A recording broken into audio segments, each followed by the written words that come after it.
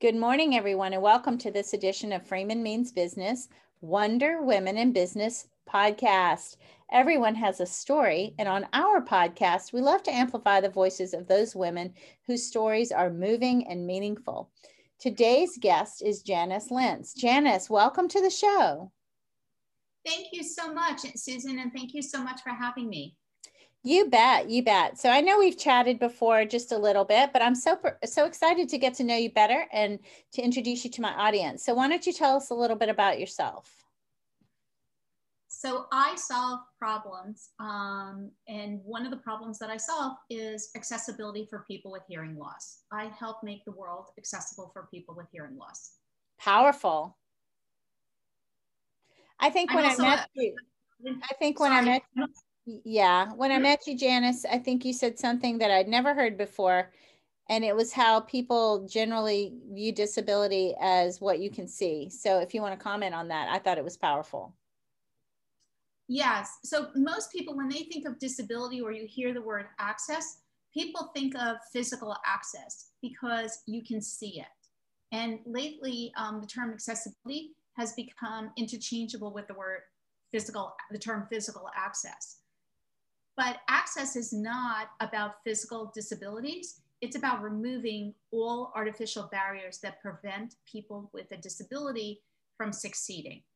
And that applies to people with hearing loss, visual impairments, and cognitive disabilities. And I'm not sure why access has morphed into physical access, but it's an incorrect usage of the term. And the problem with hearing loss is you can't see it. And the part that you can see is sign language. So when people think of hearing loss, they think of sign language. But of the vast majority of people with hearing loss don't use sign language. So while sign language is critical to those who use it, it's not for everyone. You know, think about every person who develops a hearing loss, they aren't less likely to learn sign language, which is like learning a foreign language. But it's a misconception that people with hearing loss use sign language. Some people do, not everyone. Yeah, and is that where lip reading comes in? Lip reading is, again, some people use it, some people don't. Some people learn and don't even realize they're using it. Frankly, I lip read and didn't even realize that I was lip reading until my daughter was born. But I happen to lip read. I think a lot of people like to see people's lips, which right now makes hearing even more difficult with people wearing face masks. And I think some people who didn't realize that they were lip reading are realizing that because they can't see people's lips. I was just going to ask you about the impact of the COVID-19 face mask requirement on people's ability to communicate while hearing impaired. So interesting. So tell me more about what you do to solve these problems.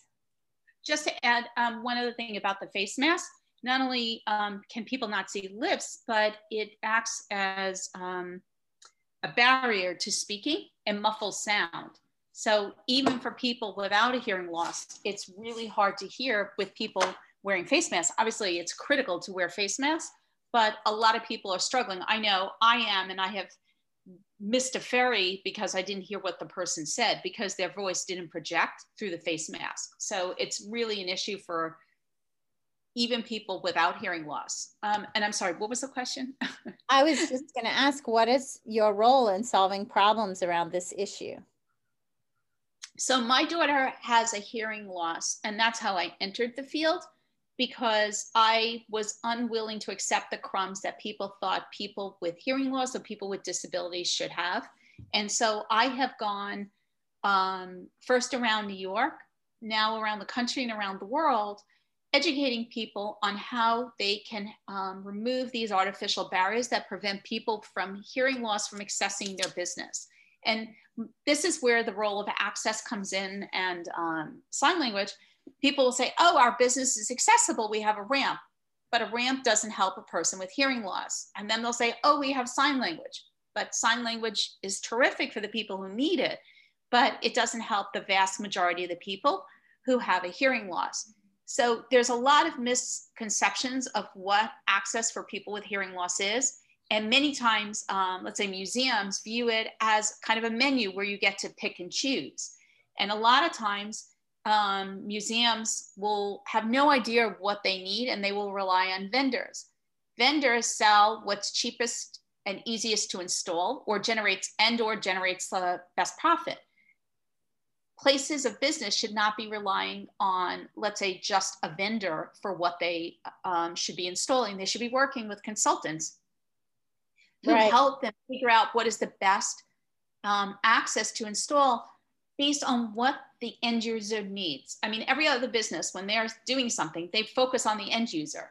Somehow, businesses, when they're focusing on meeting the needs of people with hearing loss or disabilities, they don't focus on the end user. They focus on the price. And not to say like there should be no limit on price, but when you focus on the end user, you have success and you have a successful client. When you focus solely on price and you put in the cheapest thing, you might as well sometimes put in nothing, because if it's access that's not used is not effective. So I help to educate businesses understand why they need to work with a consultant and not just an installer. Understood.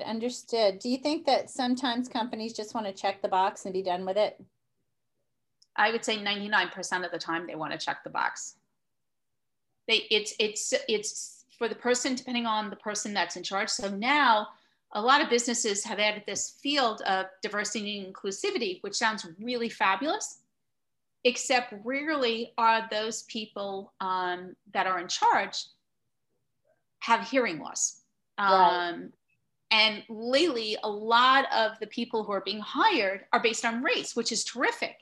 But asking someone to oversee, whose focus and expertise is in race, to now be the person in charge of disabilities, and all disabilities, which are markedly different. It's not like, oh, it's in a range. Physical access requires an architect and engineer.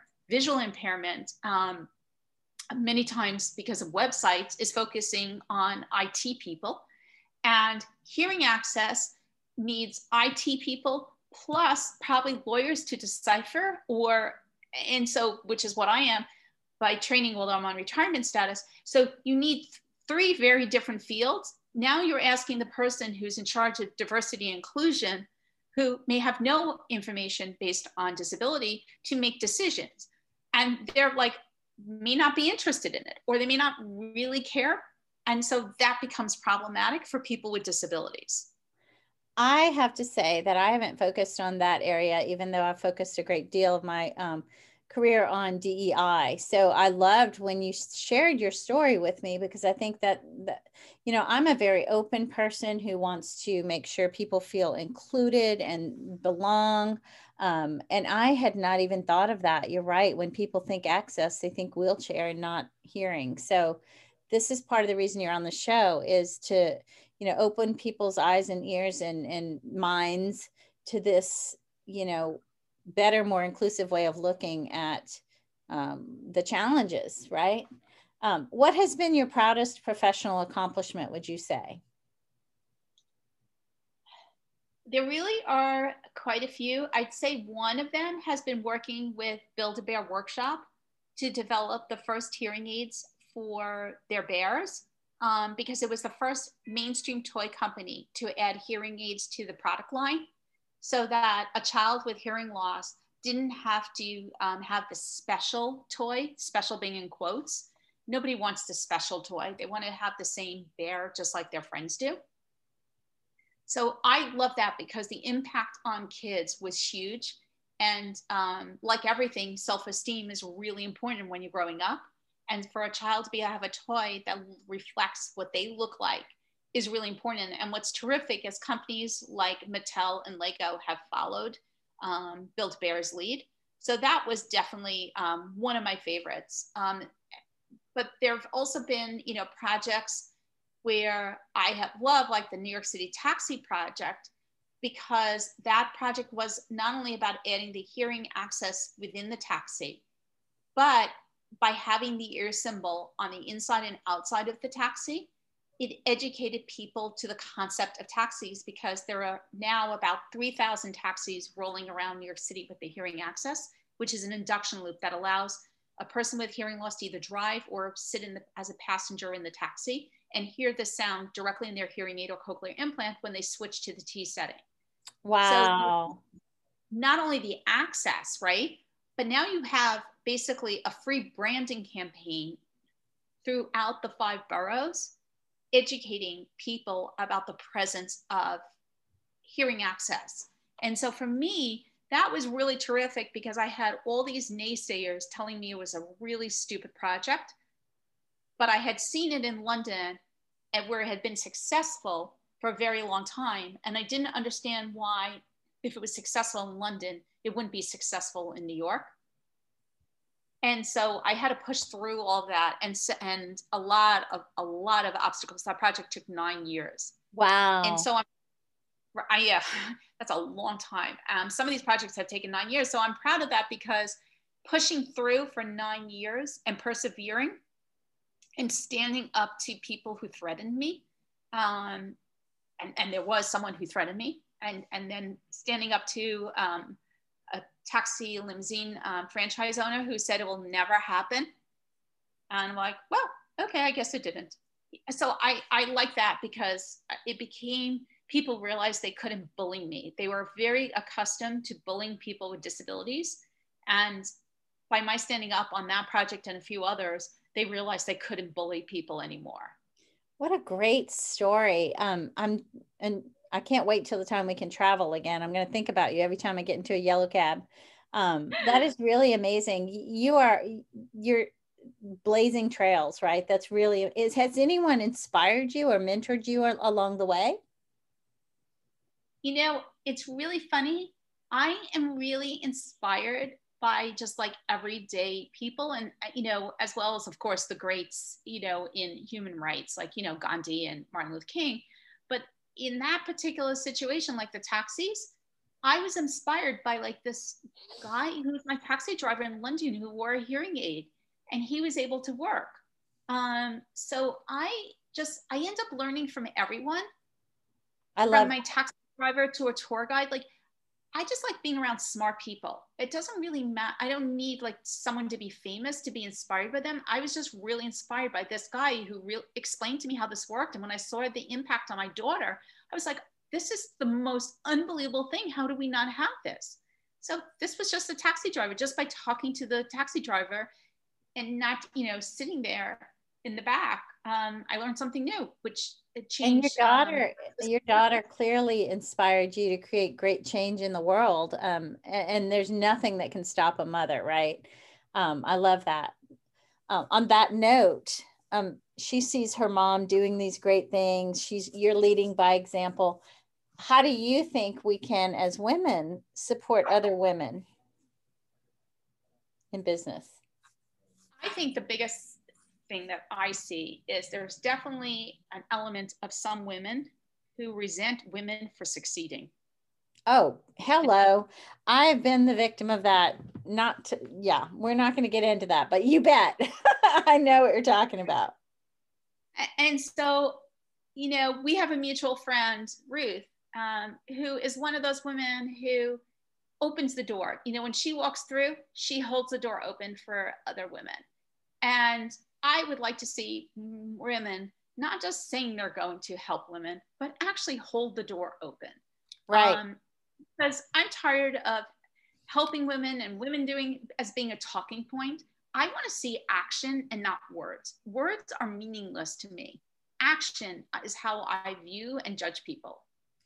I agree. And I know Ruth, and she does shine a light on a lot of women.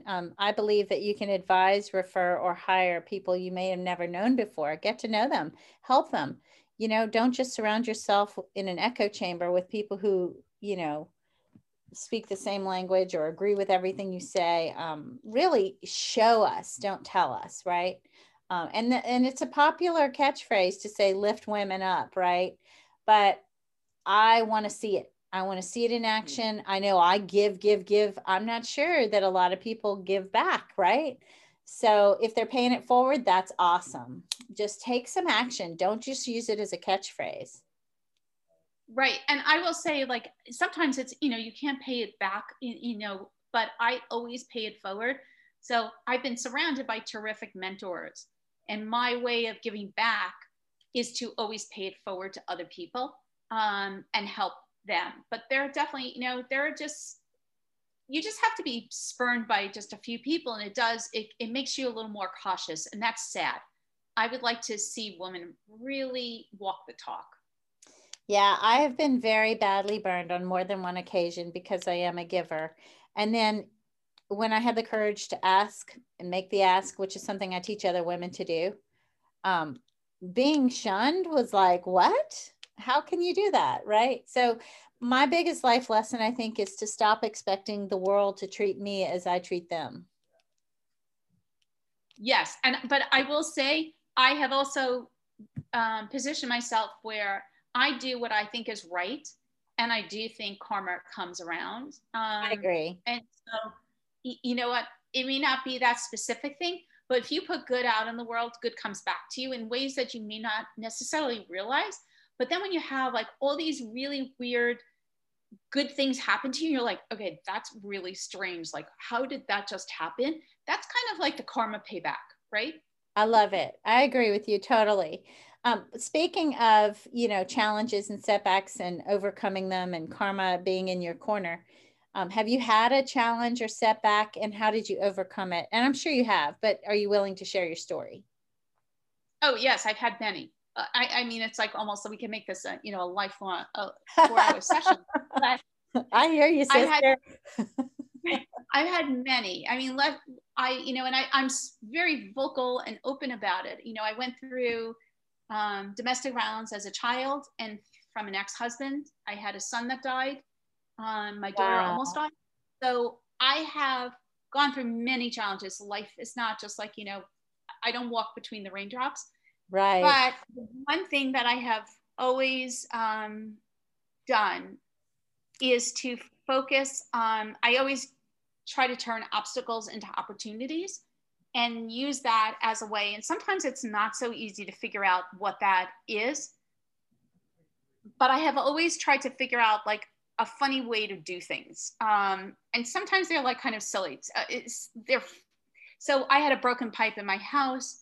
I had an ex-husband who had to pay for repairing the pipe and he didn't want to. And I couldn't live without a bathroom and a shower. And thank God I had excellent insurance. And so they put me up in a hotel and it became like a very fancy prison because I couldn't leave the hotel in terms of like, I couldn't go travel. I had to stay there for 4 months and I was, it was a 1-room hotel and I was kind of stuck. But I realized that the insurance company said, eat wherever I wanted because thankfully we had paid for good insurance. And so I decided to use the opportunity to try all the restaurants I always wanted to try in Manhattan. And I drew up a master list of every place I ever wanted to eat. And I cross-referenced it from the world's best list, Michelin, Eater, Heat Map, Eater 38. I worked my way. It was unbelievable. 90 meals later, I created a hashtag called I Eat Manhattan. And It was like, no, this is really crazy. It was the most unbelievable experience. I finished the entire Michelin list minus sushi. And I had the best time of it was one of the best experiences. And so you did write about that. I think that's a remarkable journey. I wrote about it for an article, 2 different articles, one for Thrive Global and one for Grit and Soul. I think I can't remember. I'll send you the link. But, awesome. But it was unbelievable because I was eating out so often and so frequently. The chefs noticed because I was using OpenTable.com. Yeah. And so the chefs noticed and the chefs started coming out to visit. Like, who is this woman who is like every night eating in an unbelievable establishment? And it reminds me of that movie, Chef. Did you see that movie? Yes. I've seen all, yes. So, and they started coming out and they started sending me additional dishes. And I was like, oh my God, I'm so full because like I'm already eating. But what was crazy about this whole thing, besides doing all this, I had only gained 5 pounds. I was about to ask you. Of course, every woman says the same thing. So I thought this is, I didn't suddenly develop this miracle metabolism. because nobody has that. And I went to a doctor and I said, something is wrong. And so at first he didn't find anything. And then like 2 months later, it turned out I had thyroid cancer. And Oh my so God. no, but while that seems like a negative, it really wasn't, in terms of, I got really lucky. If this pipe didn't break and I didn't go on this eating extravaganza, I would have never been diagnosed so early. And it was super, super early. In fact, they weren't sure if it was cancer. And it turned out, which is really crazy, my Cobra insurance was expiring. I had misdiaried the date. And I was like, okay, it's got to come out because I don't know what insurance I'm going to have. So take it out. I don't really care. Just take it out. Like, we're doing the surgery. And it turned out it was a good thing we did, because I did have thyroid cancer. We caught it so early. It wasn't a huge, I didn't need, chemo. They only had to remove half the thyroid. So I got super lucky from a broken pipe. And I view it as a lucky thing because it would have never been caught. There was no symptoms, no anything other than this really miracle metabolism. And I was really never so thin as during eating all this. So it was really a crazy story. So like, that's a perfect story of how to turn a negative into a positive. You're amazing at that. I mean, just you're walking proof that, we create our reality. Just be positive, live in gratitude. I mean, you can't control everything that happens to you, but you can control how you react or let it impact you. What a remarkable woman you are. Like, I thought you were the bee's knees before I had you on the show, because of the work you did with the New York taxi system. But now I'm just blown away. Like, I feel a connection with you now. I feel like people who haven't been through what we have been through get upset over the smallest things, right? You now have perspective. Yes. And I do find, like, yes, there are people I remember who would be, upset by minor things. And no, it takes a lot. And I find myself pretty lucky. I mean, but because, again, if you put good out, good comes back to you. And it just seems to keep happening. And I don't always understand it. Maybe 2021 will be the year for me.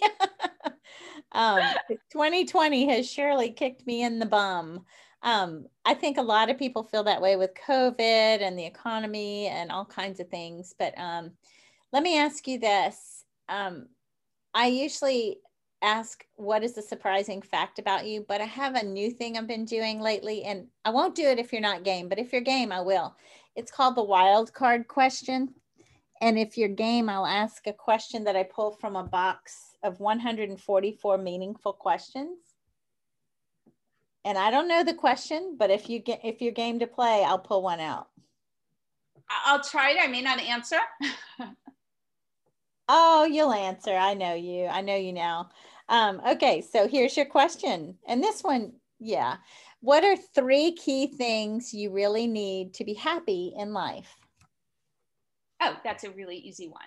I need trust. I need, and I don't know if honesty is exactly tied in, but I need honesty and transparency. I love that you said that. If that's all one, but I mean, that kind of comes into one.